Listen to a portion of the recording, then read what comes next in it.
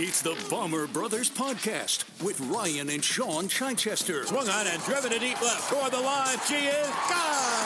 Aaron Judge line run right down the line. Swung on and line to right center field. It is a base hit. Grounding third. Scoring Kiner for Lepa. And the Yankees win the ball game with two in the bottom of the ninth. Hit in the air to left center. It is high. It is far. It is gone. It's a grand slam. Oh, a Stantonian home run. Talking all things Yankees baseball.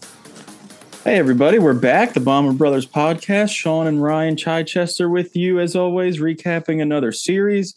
This one started out pretty terribly, and the Yankees were able to salvage one game, and luckily the Blue Jays also lost yesterday as we record on Monday, so the Yankees gained another game on them, which, Sean, I'm certainly grateful for because I did not have the energy. I was not in the mood to come on this podcast today and have to talk about the Yankees dangerously approaching red alert in the division because the Blue Jays had gained 3 games on them in as many days, with a series against the Blue Jays looming next week. So thankfully the Yankees gave themselves some more breathing room, because I would much rather talk about how amazing Aaron Judge is than talk about, how close are we to a potential collapse, which we've already gone through with the Rays, and the Yankees took care of them. And then the Blue Jays started catching fire as the Yankees stumbled in Milwaukee earlier in this series. But all is well as we record here today. 2 more home runs for Judge. He is knocking on the door of history. We are approaching, get to the stadium every night territory to see, try to see history. And it's going to be, as long as the Yankees win at a decent enough pace to keep a cozy lead in first place, it's going to be a lot of fun at the ballpark in the coming weeks. Hell yeah. And I think a big thing to go with Judge is the return of Rizzo. He looked right back to form, hitting a dinger yesterday. And that's some real protection now for Judge. You can't just play the matchup with, all righty relievers, because you have Rizzo lurking there, and that to me is huge. And that showed up in the way the offense was able to perform on Sunday. Obviously, early in the series, it was very frustrating. The first game was horrible. I think I have a lot more concerns about the rotation now than when we last spoke, specifically with Montas and Cole. And a lot of questions about the bullpen that we didn't necessarily foresee. But you take a step back and you're just like, Aaron Judge is just a man on a mission, and he is 2 away from 61, which is incredible. 2 away from 61 after 2 more on Sunday. And not just that, he's just so locked in at the plate, batting nearly 500 over, his last 5 or 6 games, to the point where he is pulled to within 2 points of the American League batting title, which would mean the Triple Crown, which no Yankee has won since 1956. That was Mickey Mantle. No player at all has won it since, I think, Miguel Cabrera in 2012. So it's been a solid decade since a player has done what Judge is trying to do in terms of the Triple Crown. It's been even longer than that, over 2 decades, since anyone has done what Judge is doing in the home run department. So it's incredible what he's doing. It's must-see TV, which we've definitely arrived at. I think his last at-bat yesterday, you saw MLB Network tweeting out, Judge is due up 5th in the 9th inning. If he gets up, tune in and we'll have the at-bat live. And I'd never been so happy to see an Aaron Hicks single in my life than I was yesterday when Hicks pulled that single down the line to ensure Judge was going to come up. And then there was a brief second of excitement. He smoked the ball, but it one-hopped off the wall for just a ho-hum double. And he could not be more locked in right now. So happy to see Rizzo back to hopefully help Judge see some more pitches and get this record on this upcoming homestand, which will, he'll be stepping up to the plate in the Bronx every night from Tuesday to Sunday. It's definitely going to be exciting. The reality is setting in that, this is going to happen, and Judge is going to do something that no Yankee has been able to do since Maris in 61. I mean, no American League player has You have Maris at 61 and Ruth at 60. I saw a good graphic when he got, I think it was when he was at 58 even. You said, you're having a good year when all the other guys around you are in black and white and on the list of American League single season home runs.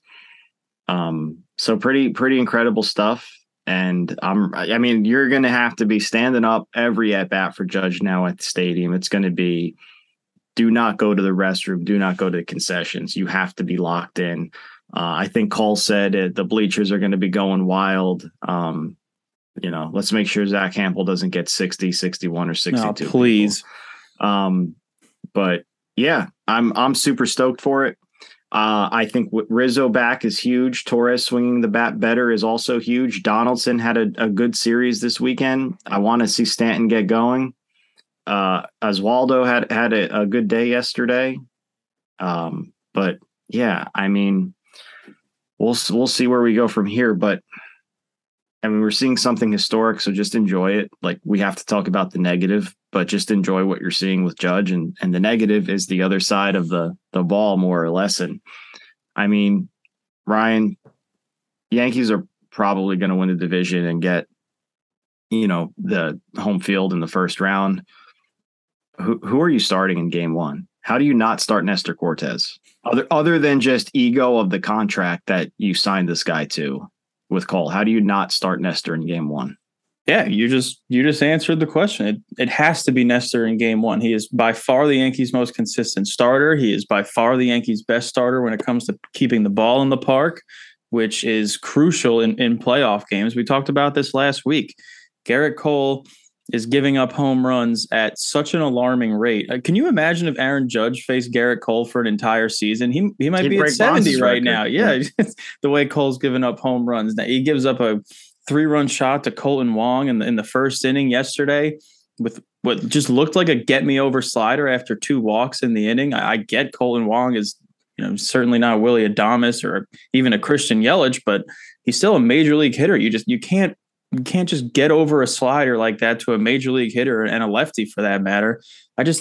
Where is Gerrit Cole's resiliency? I feel like we've seen this so much this season where Cole maybe gives up a frustrating hit or gives up a walk, and with a couple pitches later, there's a ball in the seats and it's for 2 or 3 runs. We saw this yesterday. He gives up 2 walks. He walks Hunter Renfroe with 2 outs, and then 2 runners are on, and you can almost see it coming. He slams the rosin bag down behind the mound. He's clearly mad at himself, and then just hangs a juicy-ass slider that gets crushed into right field, and the Yankees are down 3-0 within a second. Luckily, Judge and the offense bailed him out, but this is just more evidence that the Yankees need Nestor Cortes in game one. They need him to be guaranteed to pitch 2 games in a series if necessary. And my confidence in Cole is relatively non-existent. And again, not because I think Cole will go into a playoff series and get absolutely shelled for 6 runs over 3 innings and have to bring in Clark Schmidt for mop-up duty. It's because Gerrit Cole at any point during a game could serve up a 3-run home run. It's almost obligatory at this point with how many home runs he gives up. It's almost like there has to be 1 per start. And if that happens in a playoff game and there's men on base and the Yankees are going up against, Justin Verlander or Alek Manoah, Luis Castillo, any one of these playoff bona fide aces, all it takes is one of those swings and the game could be over. So it has to be Nestor. It's not going to be Nestor because of all the reasons you said, the contract, Cole being considered the ace since he signed that contract. But I just want there to at least be a discussion about it. Is there a possibility that the best rotation for the postseason is Nestor, Sevy, Cole, and Herman? I don't think that's completely ridiculous to say. Herman's been better than Taillon or Montas. I mean, at this point, Herman has to be in over Montas. Yeah, they can give him his Phantom IL stint, or if there is actually something wrong, which there very well could be. I mean, he did have shoulder inflammation with the A's before the trade, so there very well could be some lingering effects to that. And the velocity was down a little bit on Saturday, but regardless, the Yankees are up against the clock. Montas is up against the clock. There's not enough time left in the regular season to inspire confidence in me that he should be in the playoff rotation. So I think it's those four. I think it's Nestor, Cole, Sevy, and Herman. And I think you said Sevy in front of Cole, but I also think that's also going up against the clock with Severino. He's supposed to be back Wednesday. We'll see how he looks when he gets back. It's a shame that he's missed this much time because of how great he looked earlier in the season. I mean, he looked like your bona fide game 2 starter for sure earlier in the season, but let's face it, Gerrit Cole is not pitching in game 2, and he's certainly not pitching in game 3. Yeah, I mean, I know that's not realistic, but I'm just saying if you were to just look at the stats and whatnot, I think that's probably what you would roll with at this point. And it's for the reasons like we've talked about, where like you just said, Cole, really, he can't avoid, like, I think there's been a lot of starts where we said IKF made an error and then Cole gave up a home run, or this happened and Cole said when he came over, pressure is a privilege. And I believe that's true. But yesterday, the Miami Dolphins head coach, after a crazy comeback, said that adversity is an opportunity. And if we're going to stick with the cliches, I think that's true. When you face adversity in a game, especially when you're competing in team sports, that's an opportunity to have a great moment. And Cole has yet to seize those this season. Every time there's a little bit of trouble, whether it's Billy Crystal taking too long to throw out the first pitch, IKF making an error at short, or a couple of walks, there's a gopher ball coming soon after that. Yeah, and let's be fair to Cole. This isn't how it always was. This, at least to me, seems like it's relative only to this season. But we've seen Cole in the 2020 ALDS run into a little early trouble in Game 5, and the Rays bench was jawing at him, trying to get in his head. He gets a big strikeout to end that inning and lets out a primal roar towards the Rays bench and pitches a brilliant game. So we've seen Cole bear down and get big outs and pitch dominantly, but that just hasn't been for a while. This is what it's looked like almost all season, like you said, from Jump Street with Billy Crystal taking too long in Cole's eyes to throw out the first pitch on opening day. And before you know it, Red Sox were having a home run derby against him again. So I don't know what, well, I shouldn't say I don't know what they do, because I'm pretty sure I do know what they're going to do. I am just not sure that it's the right move. I would feel much more confident with Nestor on the mound.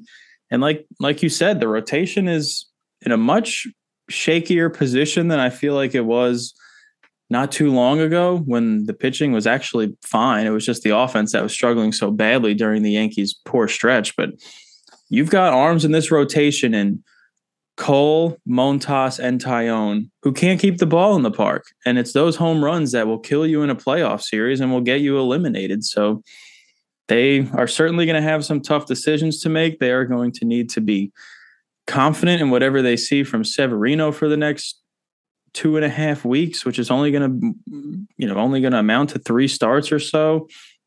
And we'll see what happens, but we'll guess we'll just have to see how Severino performs. But in the here and now, Nestor Cortez is my game 1 starter. 100% agree. And I'm a big Sevy fan. I'm a big Sevy believer. I'm excited to see him come back. I think he's going to shove his last 3 starts. I'm calling that right now. Oh, absolutely. I know we're not even talking about the next series, but I'm taking the belt for Sevy this little 2-gamer against the Pirates.